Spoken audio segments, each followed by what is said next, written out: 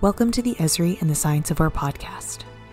Successful retailers use data and analytics to predict and respond to business disruptions and opportunities. Others are overflowing in an ocean of data, unsure how to convert data into insight and insight into action. Senior retail industry analyst Brian Kilcourse, managing partner with RSR Research, has found that location technology is pivotal in helping successful retailers stay ahead. Now you have the opportunity to detect something happening somewhere in your enterprise and respond very quickly so that you can actually affect the outcome. You don't have to wait for the period to close or the shipment to be late or the sale to be lost. You can actually intervene with the knowledge that you've gained from that information, and location data is key to that. Brian Kilcourse talks with Cindy Elliott, Esri's Director of Business Industry and Corporate Responsibility Lead, about the practices that give retailers competitive edge in an unpredictable economy. Hello, Brian. Welcome to the Esri and the Science of Where podcast. Well, I'm very pleased to be here. Brian, you've been looking at how retailers use data and what they're not doing, and you've been doing this for decades. Can you share with me 3 dynamics that you believe are triggering big changes in how data analytics are used in the retail industry today? There are at least 3, but if I were to point out the top 3, I would say the number one thing is there is an explosion of data. It's non-transactional data, and it's coming from the marketplace. It's coming from everywhere. It's coming from consumers. It's coming from weather services. It's coming from competition. All kinds of signals are incoming to retailers' enterprises, and some of it might be very important to them. So that's the first thing, lots and lots of data. The second thing is that the technologies, since about 2005, but certainly in the last few years, has advanced remarkably in its ability to consume that data and to make sense of it. So there have been huge advances in the technology related to AI and ML and the analysis tools that are available to retailers to make sense of all of this data and turn it to operational advantage. And the third thing is related to operational advantage, and that has to do with the speed of the industry. The industry has sped up remarkably. When you think about decision cycles in retail, they were based on cadences that were usually measured in weeks and months, quarters, and years. But now we're talking about decision cycles that happen in almost real time. So the speed of the business has remarkably changed in the last 10 years and certainly in the last few. When you put these 3 things together, you realize that the meta opportunity for retailers is to use all of this new data and the insights that can come from it as a strategic weapon, as to make a real change in the marketplace. Well, that sounds fascinating, and I know you do a lot of research in this regard. Can you let us know how has some recent research looked at how retailers are responding to those changes more directly? Well, it's interesting. First of all, we asked them a broad question. For example, how is AI going to change the world? And a surprising 71%, over 70% of what we call retail winners, and these are overperformers in the marketplace, believe that AI is going to fundamentally change the entire marketplace. It's going to change how they forecast their business. It's going to change how they operate their supply chains. It's going to change how they interact with their consumers. It's going to change everything they do. So that's really a remarkable number of retailers. Now, comparing that to less than 50%, I think it's like 44% of average and underperformers see that same opportunity. So what we're seeing here is this huge differentiation between overperformers and average and underperformers as it relates to how they view that technology, either as an opportunity or as a threat. And it's amazing how fast that chasm has been created. It's really happened in the last few years. What are the top performers interested in learning about the analytics within that data? Overperformers are winners. We call them retail winners. The top issue that they're interested in right now, it's not the only issue, but it's certainly the top issue, is an agile and resilient supply chain. That shouldn't be a surprise to anybody, especially after the last 3 years. COVID broke the supply chain, and it caused retailers, and particularly retail winners, to want to be able to see into the supply chain much further, much deeper than they ever did before, so that they can respond quickly to anomalies when they occur. So, for example, a shipment is delayed, or a shipment is lost, or a shipment is stuck in customs someplace, one of those kinds of things. So an agile response to these supply chain conditions is something they're very, very interested in. But that's not the only reason they're interested in it. One of the other reasons is because they would like to localize their assortments to the stores in particular, so that they can achieve something that used to be kind of mutually excluded. It's you either have high service levels to consumers, or you have a highly efficient inventory investment. They want both. And that means getting the inventory to the right locations at the right moment in time. And essentially that means localization of the offer. Now, the reason that the analytics are so interesting in that context is because you're moving in a direction where you have potentially millions of decisions that have to be made. When you think about store product combinations, a store might carry 50,000 SKUs, and you have 1,000 stores, and there's variations on each one of those. It's easy math. You can figure out quite quickly how many decisions have to be made. And so this leads retailers to be able to sense a condition, an exceptional condition, and respond in a highly automated way. So decision automation is interesting to these folks. And these are the kinds of things they're looking at in the supply chain, all the way to the point where the consumer takes possession of the product. Now, I said that's not the only thing they're interested in. They're also interested in understanding what the consumer's intent is.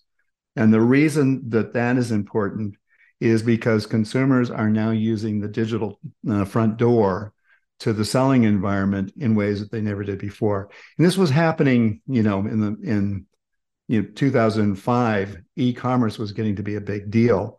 But with COVID, e-commerce became, as I said, the front door to the entire selling environment.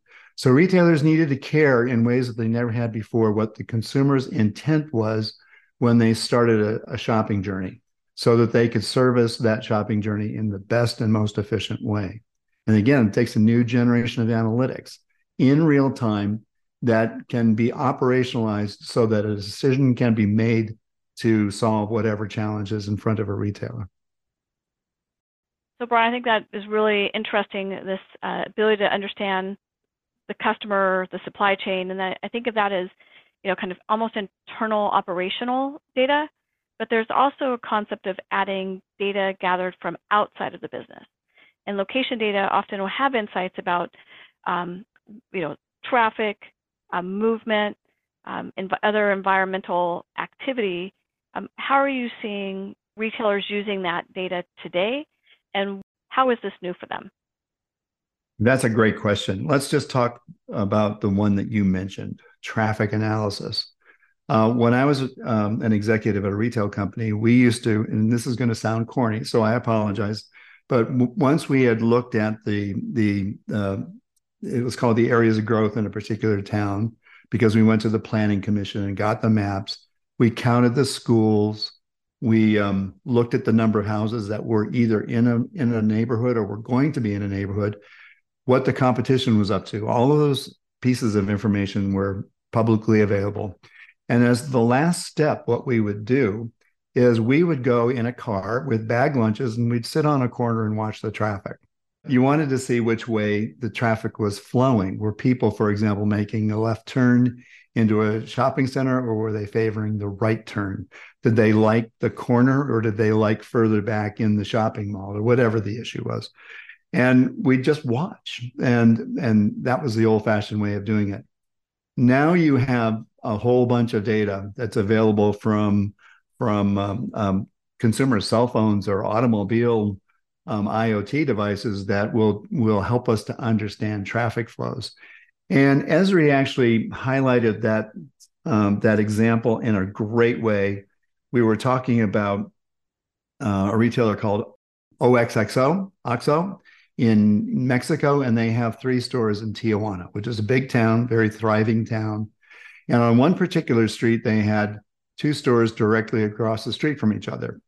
And they noticed the traffic patterns going in and out of town. So they knew a bunch of things that they didn't know before. One of the things they knew is when they needed to staff up the store, because in the morning the store on the right side of the road would get a lot of business and people coming into town, and in the evening the other store would get the business on people leaving town.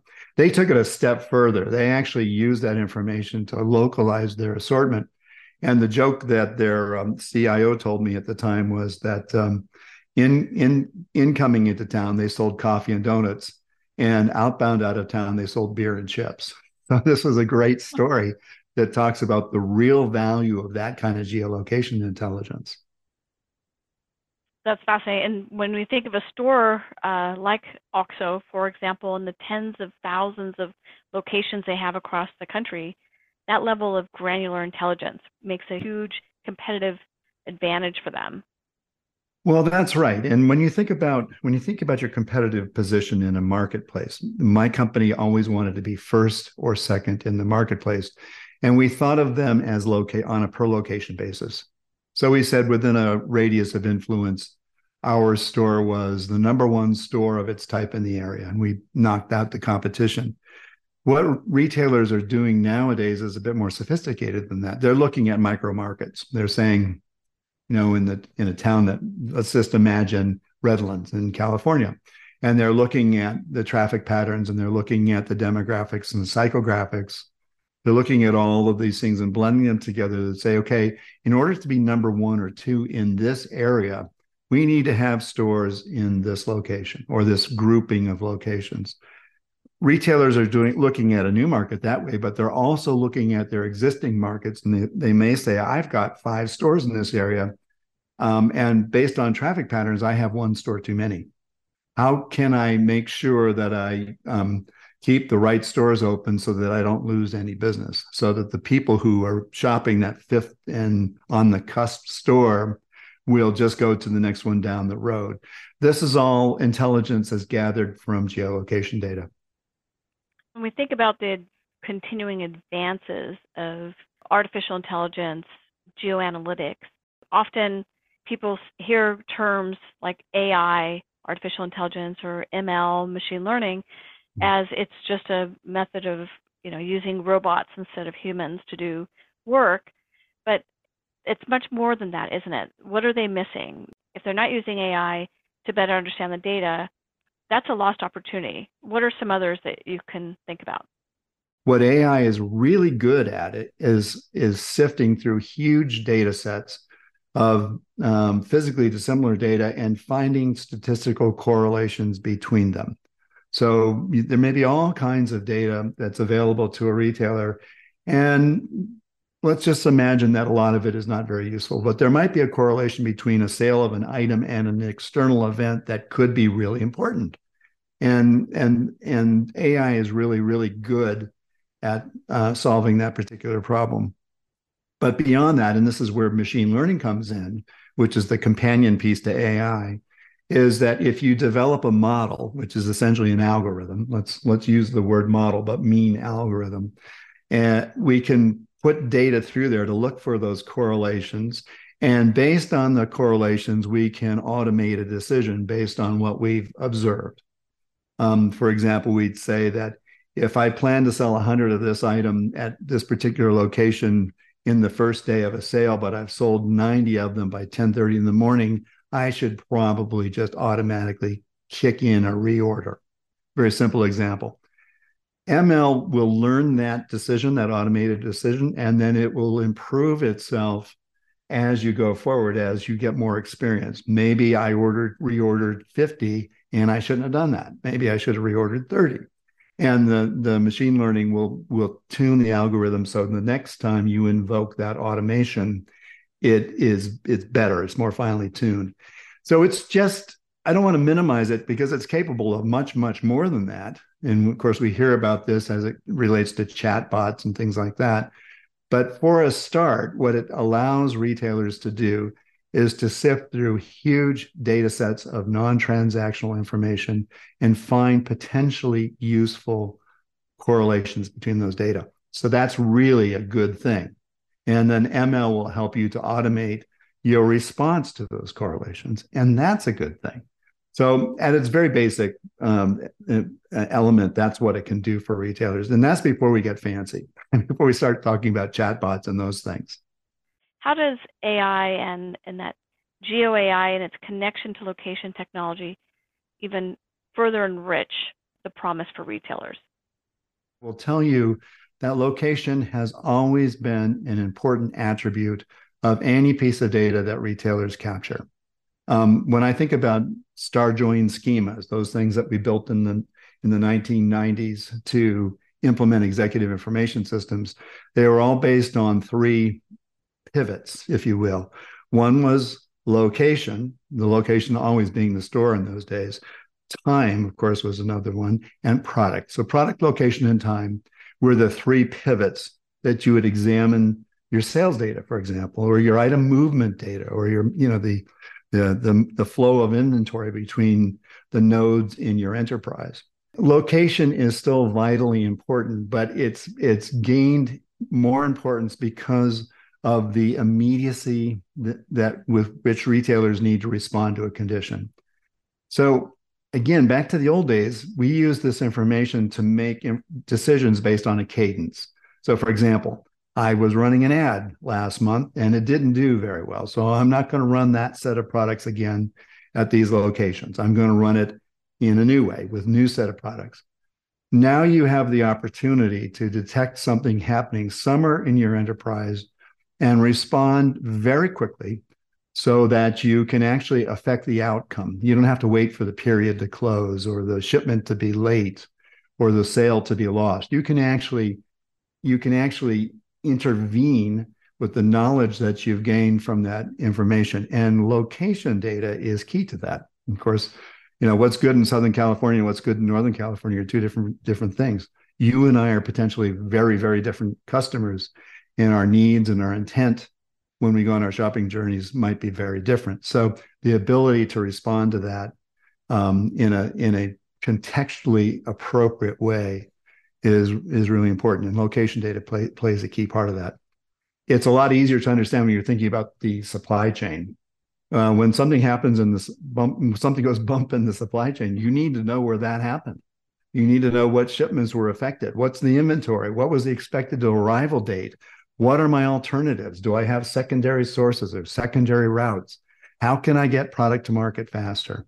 And this gets to the challenge that every business has, is the need to examine your business processes and try to match it to the speed of the marketplace, and try to understand how the information asset would help you to achieve that speed. That calls ultimately for a pretty close examination of what you do and why you do it and how you do it, and a pretty clear-eyed perspective on how you could make it better with all these new capabilities. Well, thank you, Brian, for taking the time to share your research and your key insights with us today. It's been a real pleasure. Thank you for listening to the Esri and the Science of Where podcast, and thanks to Brian Kilcourse for explaining how location data and location technology give high-performing retailers competitive advantage. If you like this episode, please share it with a colleague.